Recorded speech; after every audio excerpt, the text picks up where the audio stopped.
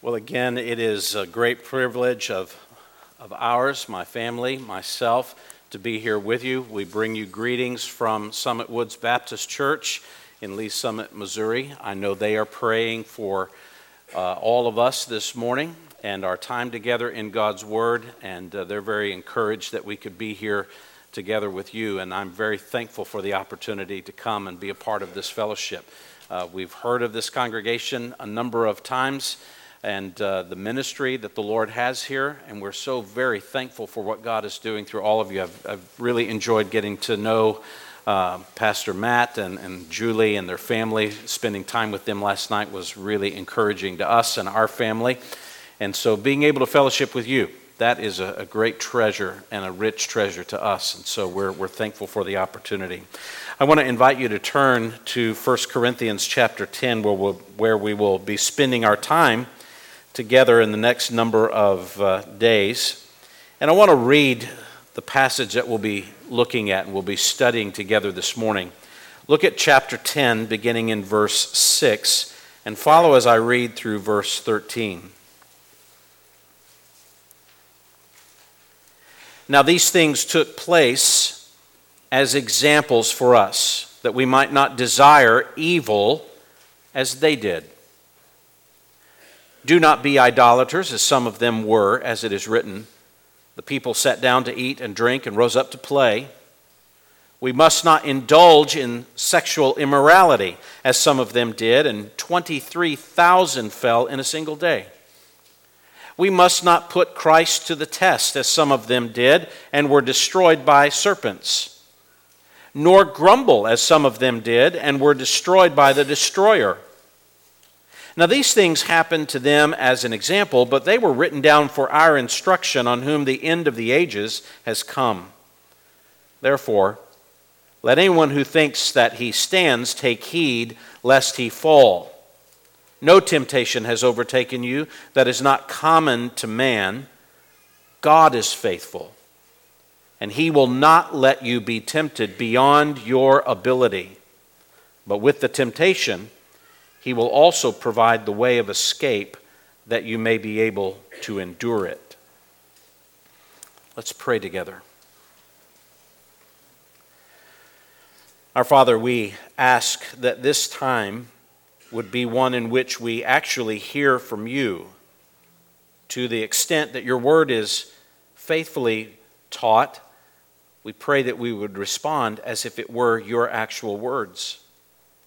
As we understand them, we pray that we would come face to face with you, so that we would see our soul correctly, that we would see Christ supremely, that we would hate our sin, but we would love our Savior. We pray that you would use this time for your ultimate glory. Help us to enjoy fellowship together over the Word and do what you alone can do in our hearts. We pray in Christ's name. Amen.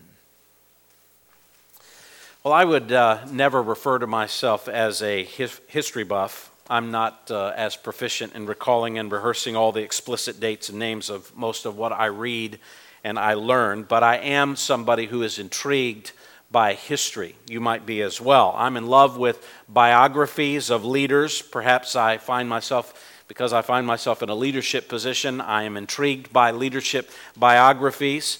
I love seeing how leaders were born, the places where they were raised, what influenced their life in the beginning, how they professed and responded to and led through particular challenges in life. I love reading that kind of thing. If you were to come into my study at the church, you would see an entire shelf space dedicated to presidential biographies. I love perusing those and reading them and learning from them. I love seeing their failures and their victories. I love looking at not just presidents of the past, but church leaders, and even love looking into business leaders, cultural leaders. That always intrigues me. Irrespective of the era and the time, I find myself more and more interested in history. And rarely, when I'm reading these biographies and these accounts of history, does my reading of history remain a mere rehearsal of the past. It becomes an evaluation of my own life. Do you find that to be true when you're reading a biography? You're not only rehearsing what happened in a person's life in the past, you start thinking about your own circumstances. Even though my leadership responsibilities never rise to the level of influence or cultural impact of those that I'm reading about, I'm reminded when I'm reading history or biography, what I'm reminded of is that these people are people. They're just people. Time moves on. And yet, it is fascinating that time and circumstances rarely change, do they? I don't think I'm alone in that intrigue. History is intriguing to so many of us because in the back of our minds is the understanding that dates change, but people are essentially the same. The human heart is the same today as it was in the past. What happened in the past is more than just intriguing for us. Perhaps it is a warning. Those who don't know the past are doomed to repeat it, as we've often heard. Maybe it is a warning. Maybe studying the past is encouraging to you, and I think that is good. It should be. Maybe even a primary role of history, even biblical history, is to warn us and to encourage us, to motivate us to leave sin behind, to motivate us to trust in God, to follow obediently the word of Christ. I think that is the Apostle Paul's appeal to us here when he rehearses biblical history. As we were talking about in the first session, we were going back into the history of Old Testament Israel to see what we might learn from that about our own soul. We're reading back into the history of the Corinthian church, a group of people who approached Christianity, they approached religion in such a way that they felt like they could continue to live in ways that were actually contrary to God's word and still be spiritually secure. And so Paul reaches back into Old Testament history, into the life of Israel, to remind the Corinthians and thus to remind us. As you read these accounts, you should not just think about the past, but think about yourself. To warn your heart, perhaps to encourage your heart. Do you ever find yourself pursuing a form of Christianity that leaves you in your sin rather than overcoming your sin? That's the theme of this chapter, is to take heed lest we fall. Listen to the past. Examine ourselves in the present, lest we find ourselves falling to sin. That's the encouragement we find. It's the warning we find. The warning in verse 12, take heed. The encouragement in verse 31, do everything you do to the glory of God. So as we introduce this in the last session, we want to come now in this time and remind ourselves that this chapter is giving us 5 different examinations. 5 different examinations so that we would not delude our hearts from true faith, but pursue the glory of God in truth. And we looked at the first one already in the first 5 verses. Don't trust in the signs of belief, meaning those external signs of religion like baptism and the Lord's Supper, which are to be sure signs of conversion. They're symbols of conversion. But you don't trust in the sign, you trust in the substance of which they point. But the Corinthians, likely because they had been baptized into Christ, believed that their baptism was some kind of spiritual security to them. They participated in the Lord's Supper, and they viewed it in some kind of magical way, as if it were giving them some spiritual blanket of protection, despite their own continuing to live in open rebellion to God and in sin.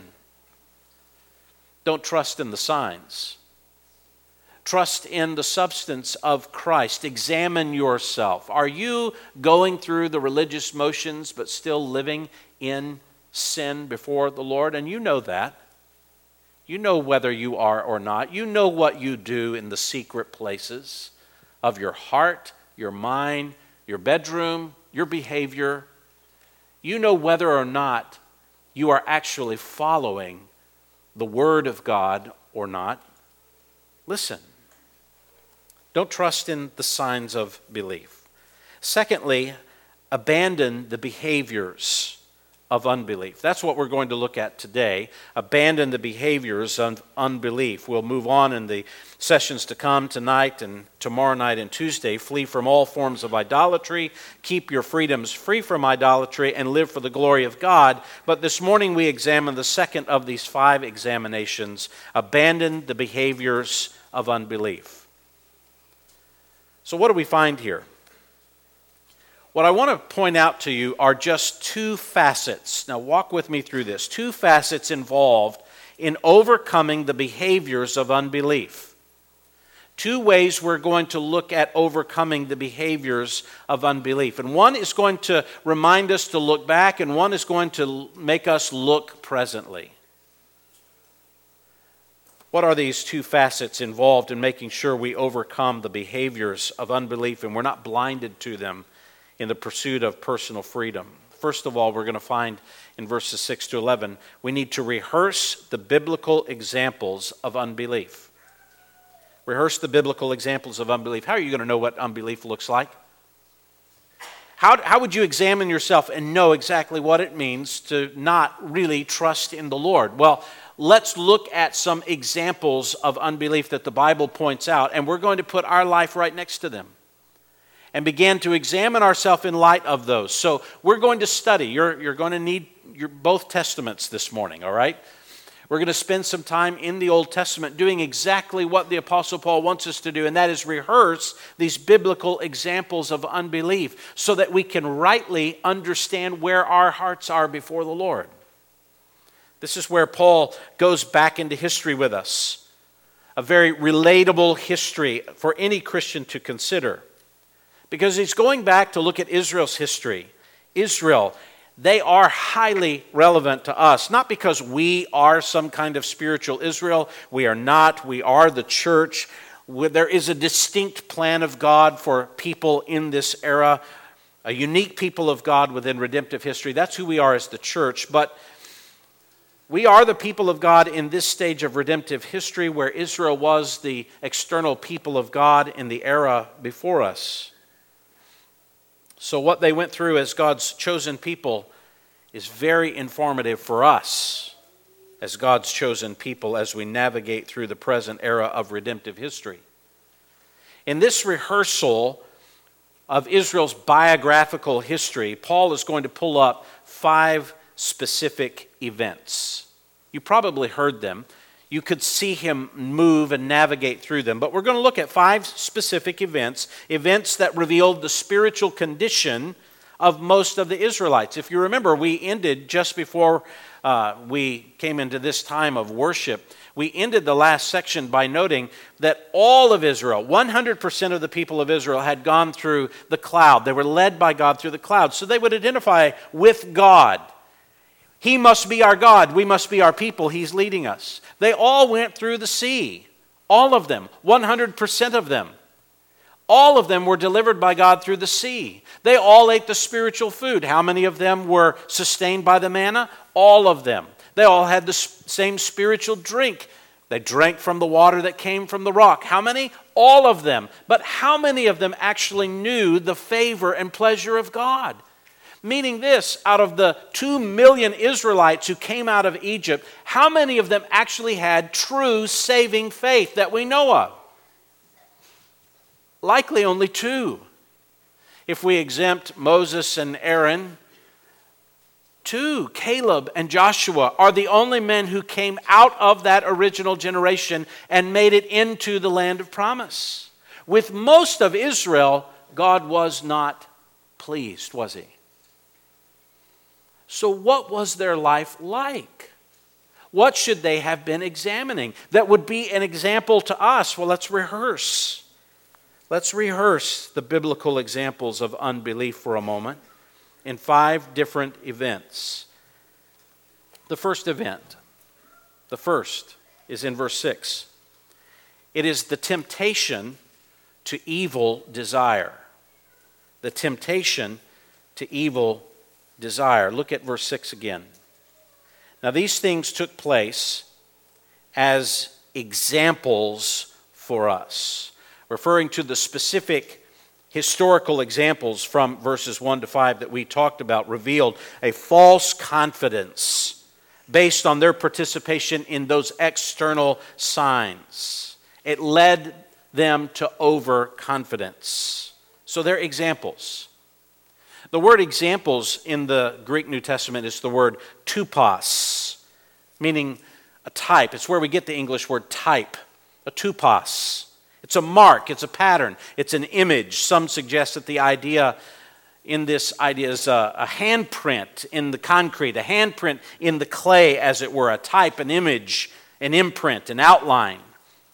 Teeth marks left on the skin when someone bites.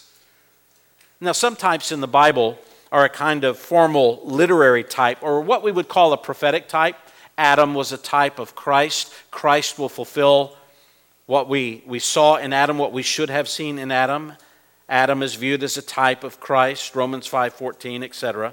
But this is not a prophetic type here.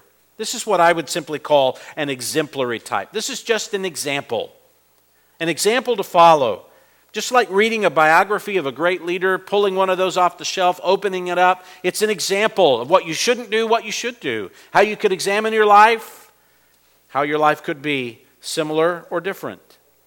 It's not guaranteeing anything that will happen, simply saying here's what could happen if you follow them. So these are examples. These things took place as examples for us that we might not desire evil as they did. Friends, this is what misplaced trust will do to us. It will lead you away from desiring what fits with God's heart. It centralizes you on your own heart, and you crave what you want more than what God wants. So what is this referring to? That we might not desire evil as they did. What exactly is that referring to in Israel's history? Some suggest it's just a general statement, a general reference to a non-historical event, just the general desires that Israel had in their heart that were contrary to God. But I don't think that's what's going on here. I think he's referring to a very specific event in biblical history, and I want you to look at it with me. If you will, turn back into the Old Testament in your Bible to the book of Numbers. Numbers chapter 11. Numbers chapter 11. As you read Israel's account, you normally find them delivered by God. They make their way a little further into the wilderness, and what typically happens when they get a little further down away from redemptive events? What do? They complain. Oh, poor Israelites. Aren't you glad we've come so far? We see redemption and we're just always thankful. People of faith, we never really complain. Why do you think Paul picked these examples? They're so relevant for us, aren't they? Would you look at verse 1 of Numbers 11? And the people complained in the hearing of the Lord about their misfortunes. And when the Lord heard it, his anger was kindled, and the fire of the Lord burned among them and consumed some of the outlying parts of the camp. Then the people cried out to Moses, and Moses prayed to the Lord, and the fire died down. So the name of that place was called Taberah, because the fire of the Lord burned among them. Now watch what happens next, verse 4. Now the rabble that was among them had what?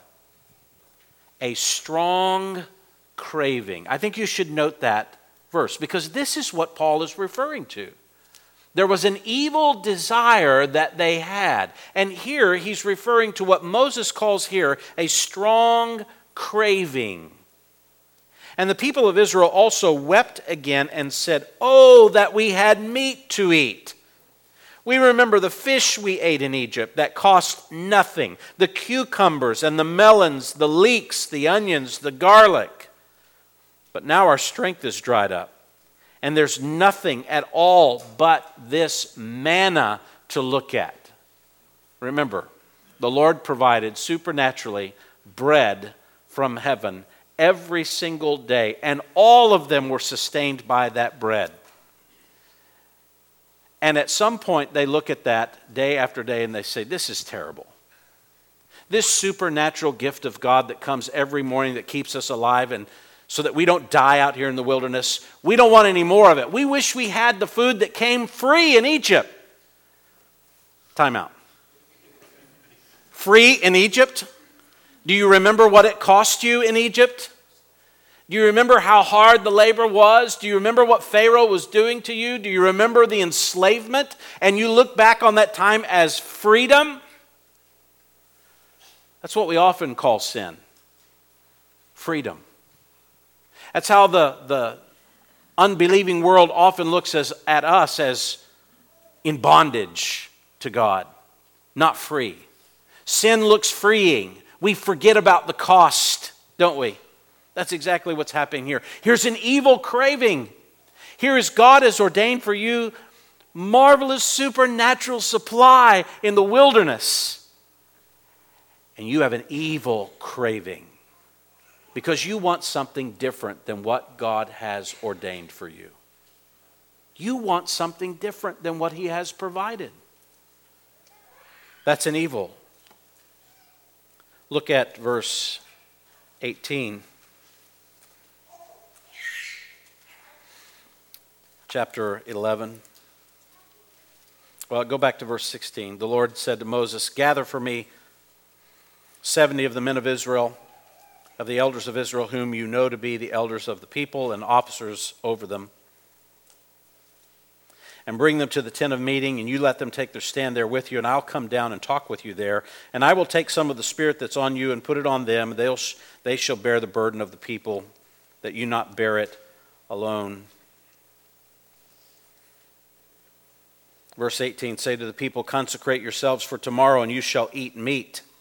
For you have wept in the hearing of the Lord, saying, who will give us meat to eat? For it was better for us in Egypt. Therefore the Lord will give you meat, and you shall eat. And you shall not eat just 1 day, or 2 days, or 5 days, or 10 days, or 20 days, but a whole month, until it comes out of your nostrils and becomes loathsome to you, because you have rejected the Lord who is among you, and you have wept before Him, saying, why did we come out of Egypt? Look at verse 31. Then a wind from the Lord sprang up, and it brought quail from the sea and let them fall beside the camp, about a day's journey on this side and a day's journey on the other side around the camp, and about 2 cubits above the ground. A cubit is about 18 inches. 2 cubits would be double that. Can you imagine this? And the people rose all that day and all night and all the next day and gathered the quail. And those who gathered least gathered 10 homers, and they spread them out for themselves all around the camp. And while the meat was yet between their teeth, before it was consumed, the anger of the Lord was kindled against the people, and the Lord struck down the people with a very great plague. Therefore, the name of that place was called Kibroth Hattaavah. Why is that significant? Do you have a note in your Bible of what that means? Kibroth Hattaavah. It is the graves of craving. The graves of craving. Because there they buried the people who had the craving. When Paul says that Israel was an example to us, that we might not desire evil as they desired, what desire is he talking about? It's this one. It's this one. They craved something beyond what God had ordained. They despised God's good, supernatural, gracious, sustaining provision, and they lusted for something else. They actually had disdain for what God had given them. And they wanted something different. They looked at God's provision and hated it. And they wanted something different. Something they thought would be more satisfying than what God had given. You ever find your heart similarly tempted? to want something different than what God has ordained? I mean, just examine even the most recent frustration you have had. You have been frustrated with a certain circumstance. Anybody ever had COVID yet? For some, that's been just a mild cold. For others, that has been life-threatening, or perhaps it has taken life. You've been ill. You've had financial trouble. You look at your job. You look at your circumstances. You might look at your marriage. You look at your children. Your children look at their parents, and they're not satisfied. You look around you at what you have, and you see all that God has done in your life, and you start saying, but that's not what I want. It's not what I want. It's not the way I want it. It's not when I want it. It's not exactly what I'm looking for. Do you know what the Bible calls that? An evil craving. And that evil craving buried people in the wilderness, in a grave called the grave of craving. Paul is saying, look at your circumstances, Corinthians. He's reminding us, look at what you want that's contrary to God's provision. Maybe it's the adulterer who has convinced himself or herself that the illicit relationship is justified. That's what happens with sin. I want this. I deserve this. This is better than what I have. And so you begin to justify it. It's right, it's good, because it finally feels right that I have what I think I deserve. This is the way marriage should have been in the first place. I'm so glad I have this and not what God has given me. It's the contempt that you may have for a current employment because of how difficult it is, how unfair it might be, how poor it is. You begin to complain and assume that what you want is better than what you have. Time will tell, won't it? An evil craving, an evil desire is a desire for something different than what God has actually given you. It's looking at what He has given and seeing it and saying, that's not what I want. I don't know how you look at that and you say there's anything good in that kind of desire. There cannot be any good in that desire that wants something other than what God has ordained. That's a behavior that marks unbelief, an evil desire that despises what God has provided by longing for what God has not. That's one temptation. Does that mark you? Take heed. That is a step towards falling away from the living God. There is a second temptation described for us back in 1 Corinthians 10 in verse 7, and it is the temptation to idolatry. It certainly falls on the heels of this, but verse 7 marks another one. If we are not to desire the evil they desired, verse 7 says, do not be idolaters as some of them were. Do not be idolaters as some of them were, as it has been written, the people sat down, and he goes on. Now this certainly strikes at the Corinthian problem. If you remember, the whole challenge in chapters 8 through 10 of 1 Corinthians is that they're going to the idol temples to eat. Again, that was a social place of gathering. It would be like gathering at any kind of community center or hall for any kind of event, except in Corinthian culture, religion is baked into everything. So you don't just go to have a social event. At any social event, there are religious connotations to it. So how does the Christian actually participate in those events that are surrounded by idolatry? Well, the Corinthians would say it doesn't matter. There isn't anything in an idol, so we can go and we can eat the meat and we can participate in the social event, and there's no spiritual impact on us. And Paul warns them here, don't be idolaters, as some of the Israelites were idolaters. Think back to our fathers, those who preceded us as the people of God. Don't be idolaters like they were. Now, I want you to think about this carefully for a moment. I'm not sure how many Israelites in the past said, you know what, I like God, but I need a little idolatry to go with Him. Have you ever had that thought? Is that how you approach idolatry? You think, oh, I love the Lord, but I need the Lord and a little bit of idolatry. I need a little idolatry to go along with my God.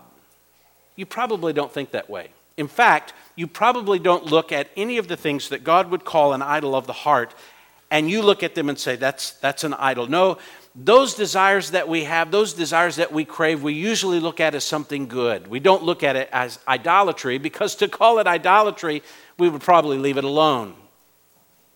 That's what happened with Israel, by the way. I think the specific occasion that is referred to here is found in Exodus chapter 32. Look back at that just for a moment, Exodus 32, because I want you to see something interesting about this passage. You know it well. You have read it a number of times. It is the incident with the golden calf. You remember Moses went up on the mountain to receive the law of God, and he delayed. He didn't come down the mountain very soon. Verse 1 of chapter 32 says, "When the people saw that Moses delayed to come down from the mountain, the people gathered themselves together to Aaron and said to him," now watch the language carefully here, "Up, make us gods who shall go before us." You say, well, how could they say that? What has God already done? They knew who Yahweh God was, the great deliverer from Egypt. So now Moses doesn't come down, and they want Aaron to make them gods. Now watch what they say about these gods very carefully. "As for this Moses, the man who brought us up out of the land of Egypt, we do not know what has become of him." So Aaron said to them, "Take off the rings of gold that are in your ears, the ears of your wives, your sons, and your daughters, and bring them to me." So all the people took off the rings of gold that were in their ears and brought them to Aaron. And he received the gold from their hand, and he fashioned it with a graving tool, and he made a golden calf. And notice what he said about the calf. "These are your gods, O Israel, who brought you up from the land of Egypt." What are they saying? When Aaron saw this, he built an altar before it, and Aaron made a proclamation and said, "Tomorrow shall be a feast to whom?" Now my version says the Lord, and the Lord is spelled in all capital letters, meaning this is the divine name of God, Yahweh. You understand what Israel did? They did not fashion a calf, a golden calf, and call it another god. They fashioned a calf and said, "This is Yahweh. This is the God who brought us up out of the land of Egypt. This is Yahweh." We have to have something tangible to look at. I don't know where Moses is. He was the tangible figure that represented God to us. He's gone. He hasn't come down. We need something to look at. We can't trust in nothing. We need someone to lead us. Was it idolatry? It was a golden calf. Of course it's idolatry. Everybody can see that. Did they call it idolatry? They called it the worship of Yahweh. They didn't see it as idolatry. They didn't see it as idolatry at all. In fact, it says, verse 6, "And they rose up early the next day and offered burnt offerings and brought peace offerings, and the people sat down to eat and drink and rose up to play." I don't think it was horseshoes either. To play is to engage in immorality, to engage in sexual immorality, as if that would appease the God when you give yourself away in sexual pleasure for this God. Do you understand what they have done? Moses doesn't come down. They construct a god and call it Yahweh, and then engage in behavior that was completely contrary to Yahweh. And yet they did it as if it was worship to Yahweh.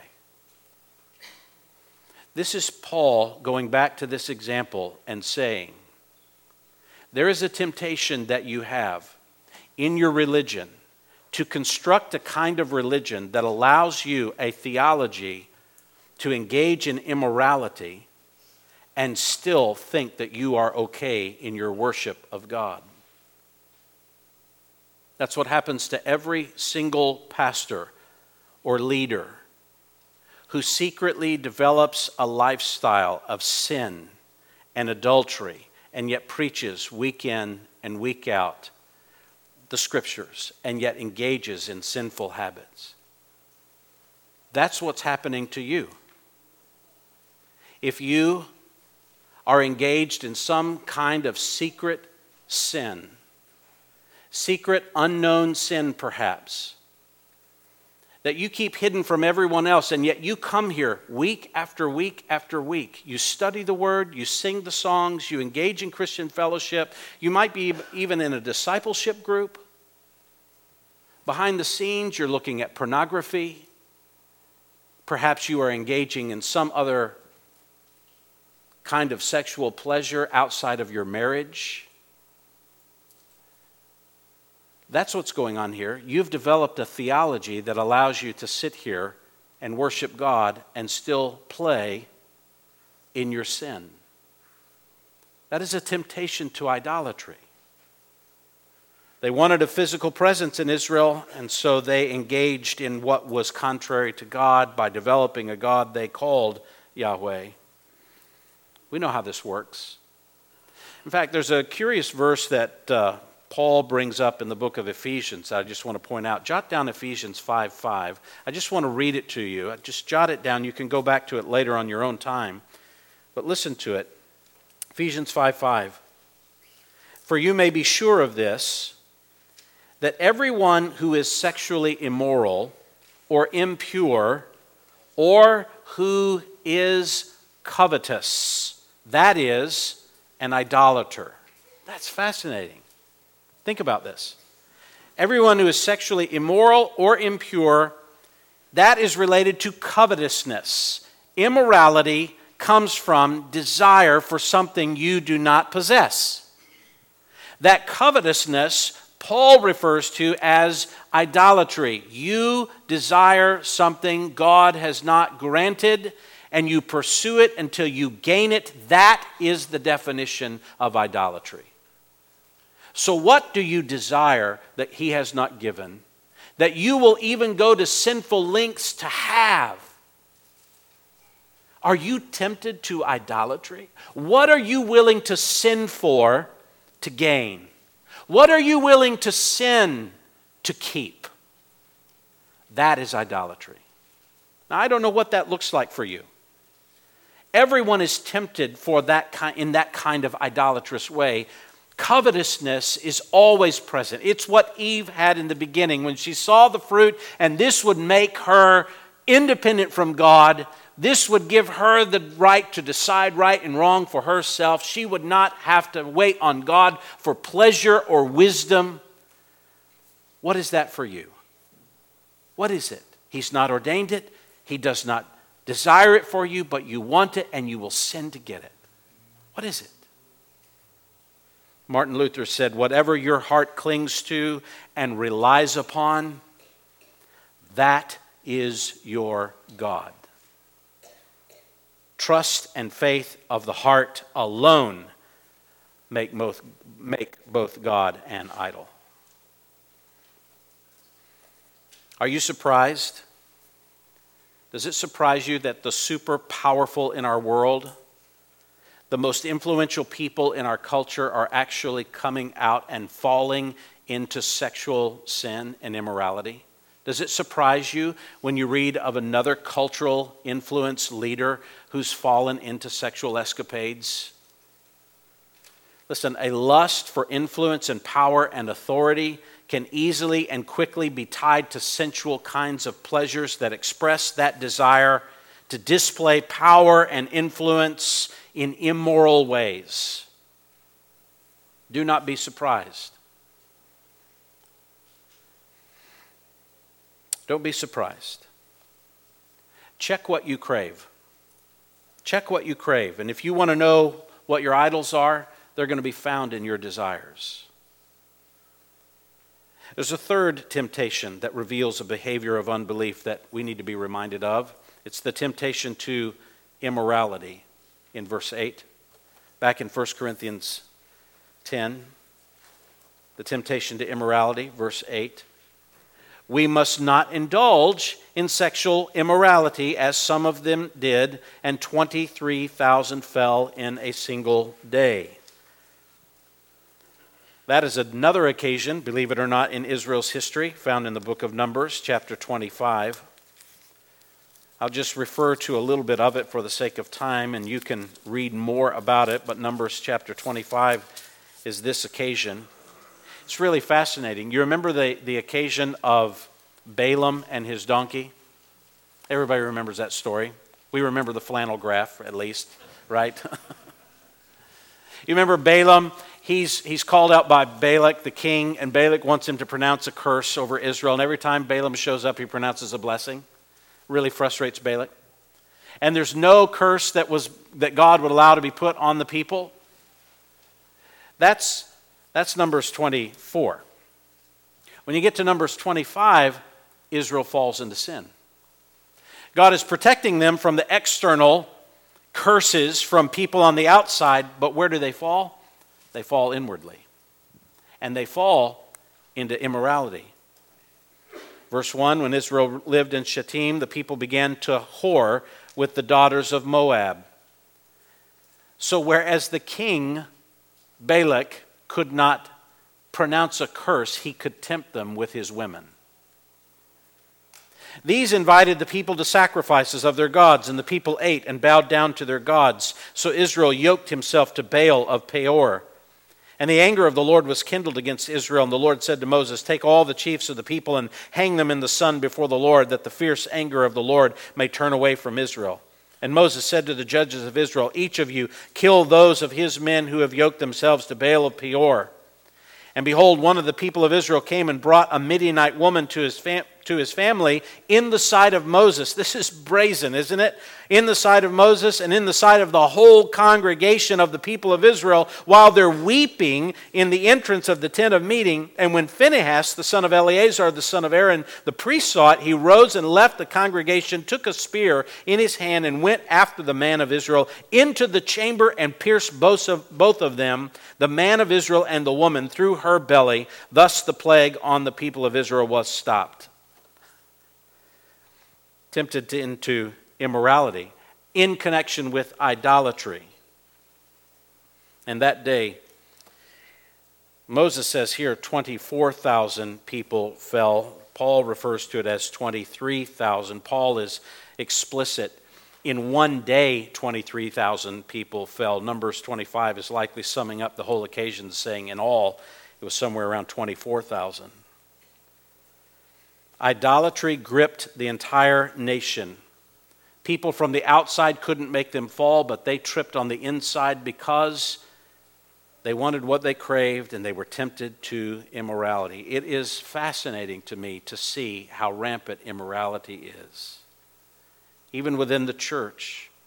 The Corinthians were struggling with it. In chapter 6, they viewed immorality, sexual immorality, had no spiritual effect. Immorality is what you engage in. Sexuality is just something you do because you're human. So it has no real, it's physical, so there's no spiritual effect. They divorce the two. But what does God think about it? It's a temptation. There's a fourth temptation that Paul mentions in verse 9. It is the temptation to presumption. The temptation to presumption. Verse 9, we must not put Christ to the test, as some of them, the Israelites, did, and were destroyed by serpents. This is a profound picture. This is a reference to Numbers 21. Just after Israel had been given water from the rock, Numbers chapter 21, in verse 4. From Mount Hor they set out by the way to the Red Sea to go around the land of Edom, and the people became impatient on the way, and the people spoke against God and against Moses. "Why have you brought us up out of Egypt to die in the wilderness? There's no food and no water, and we loathe this worthless food." You would think they would get the point at some point. It's not good to grumble against God's food here. But they keep doing it. And the Lord sent fiery serpents among the people, and they bit the people, so that many of the people of Israel died. And the people came to Moses and said, we've sinned, we've spoken against the Lord and against you. Pray to the Lord that he take away the serpents from us. So Moses prayed, and the Lord said to Moses, make a fiery serpent, set it on a pole. And you remember, they would look to the serpent, and they would then be healed.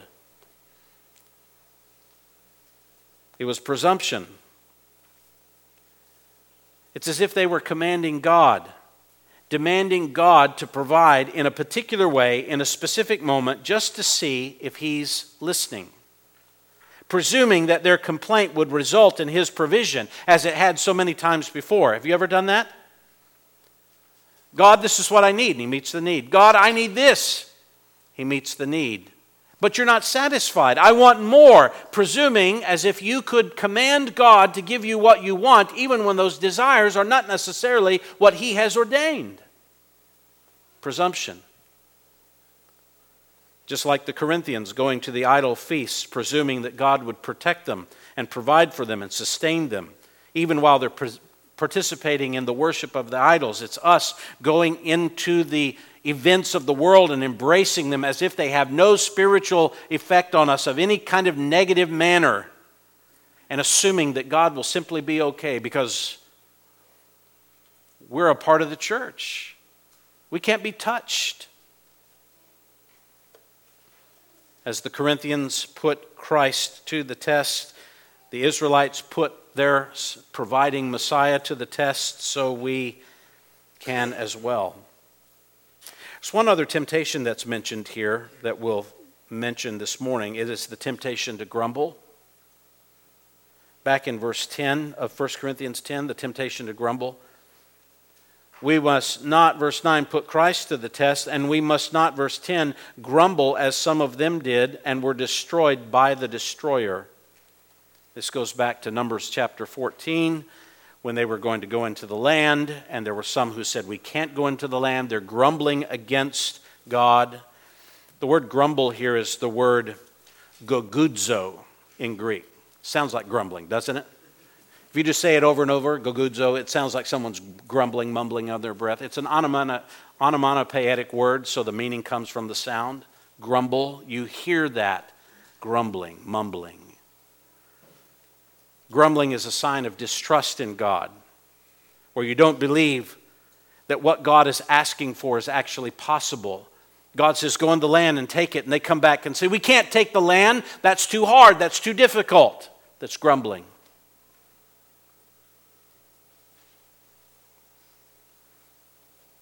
You know what happened at that point?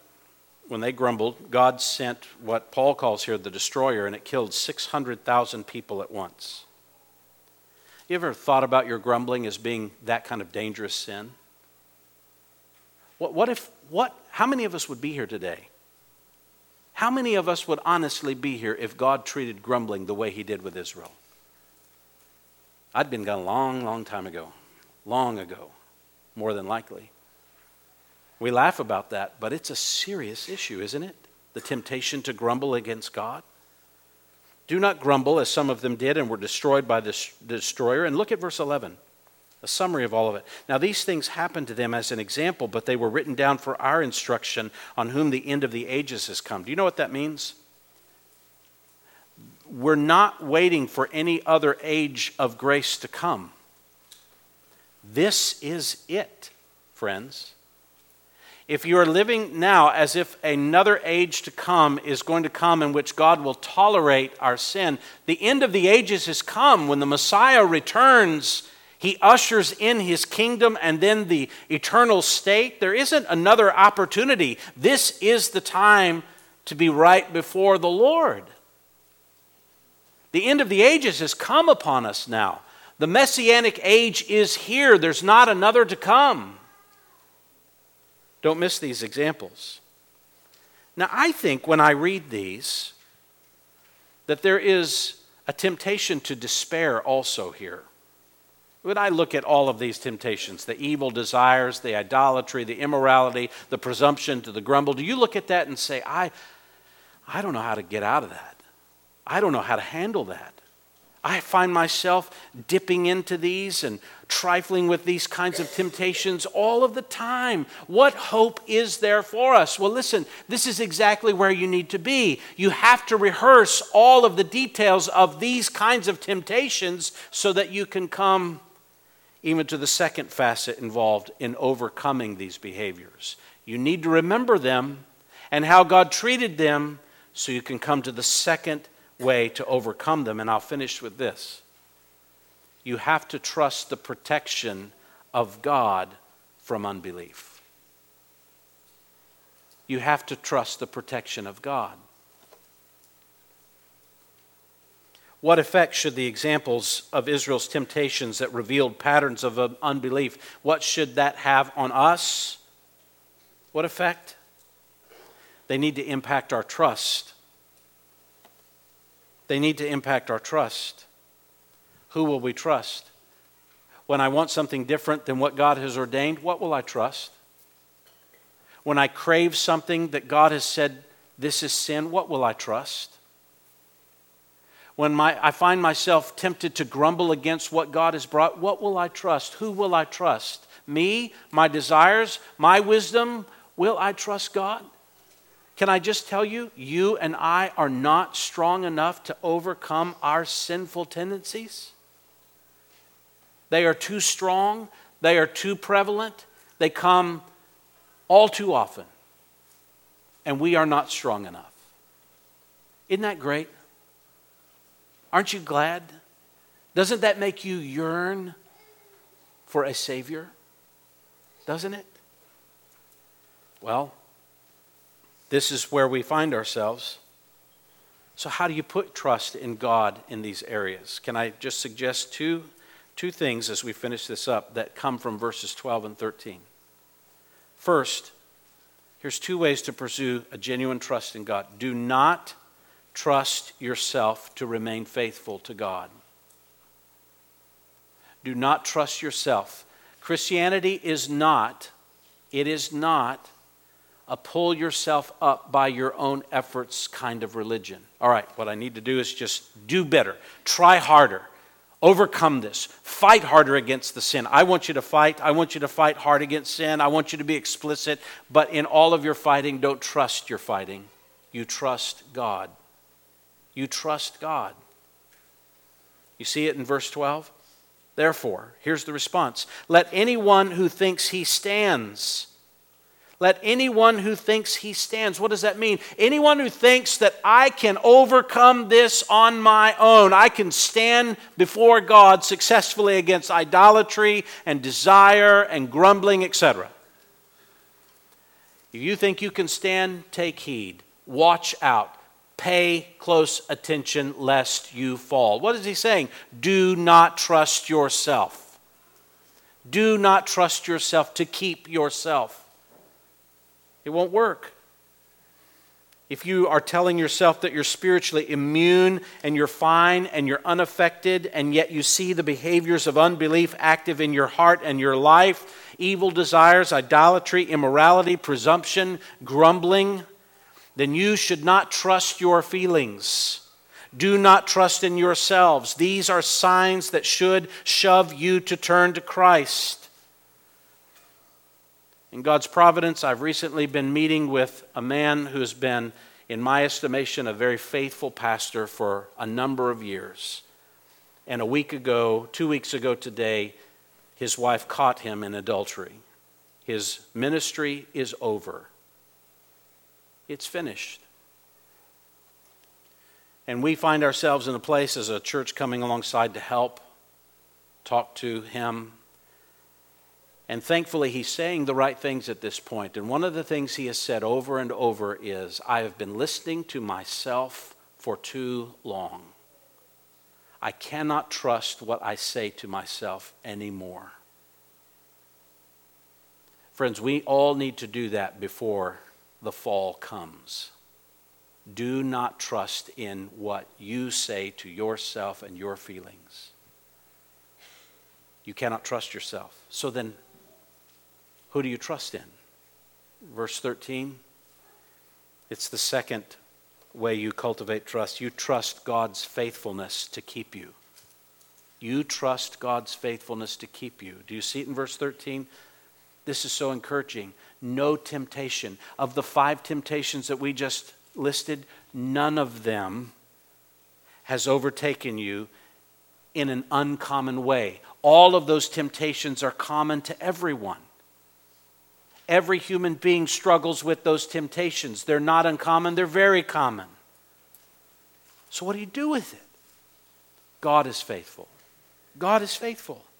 And He will not let you be tempted beyond your ability, but with the temptation, He will provide the way of escape. Now, I want to be careful with that. That does not mean that God is not going to allow you to get into something you can't handle on your own. Yes, He will. What He won't do is leave you to yourself. He won't leave you to yourself. You will find yourself in sin that you cannot handle. You will find yourself with desires that you cannot get over on your own. But you will not find yourself left there because God is faithful to His people. If He has made a promise to save you, He will keep the promise to save you. Trust His faithfulness with the temptation. Not outside of the temptation. He will give you a way to endure it. That is to remain under it successfully, not to be overcome by it, not to be crushed by it. He will help you stand up underneath it successfully. God will do that by His faithfulness, not by your effort. You trust God's faithfulness. When you think that your faith is about to fail, what will you do? When you find yourself overcome by desires, what will you do? You will be tempted to trust yourself, but don't. This is where your trust in Christ actually becomes very practical.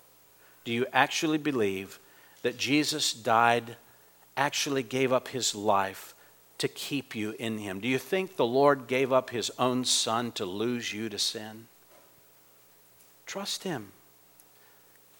Be confident in Christ. Keep turning back to Him. Cultivate faith in Christ. Now, we're going to have more to say about what that looks like in the days to come, but could you even now look at yourself and say, do I see myself in any of these behaviors of unbelief? Friend, you can turn from that because you have a Savior who is willing to keep you and save you and protect you. But He will not do that if you're going to try to hold on to them. Let them go and let your desires be met by Christ and the Father. He will save you. Pray with me.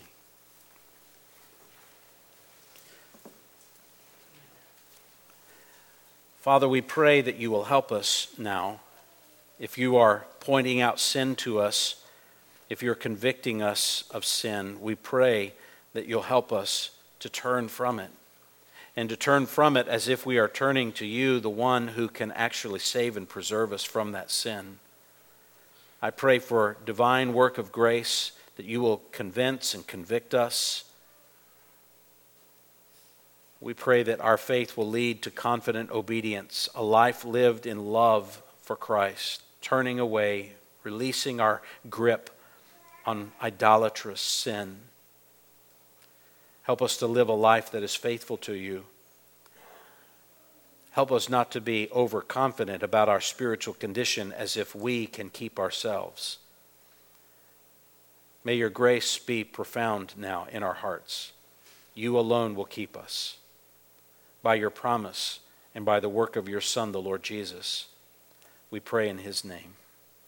Amen.